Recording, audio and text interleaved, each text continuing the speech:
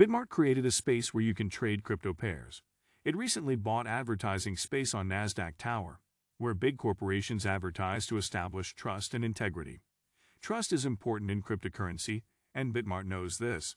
It got listed on Uberstate real estate investment token, known as RIT2, a wealth planning service that offers over-the-counter market banking services, microfunds, RIT listing, and mining wallet. Uberstate offers a platform where consumers can buy and sell estates and properties. It also offers crypto cards, just like ordinary credit and debit cards that allow you to make ordinary daily transactions. With their bank-like features, BitMart and Uberstate are taking a big step and trying to establish their crypto market share. Surely, they are vigorously doing just that. A big step for BitMart and Uberstate, published in Benzinga by Kagla Ertugrul on April 26, 2021. Do you think cryptocurrency and blockchain are evolving?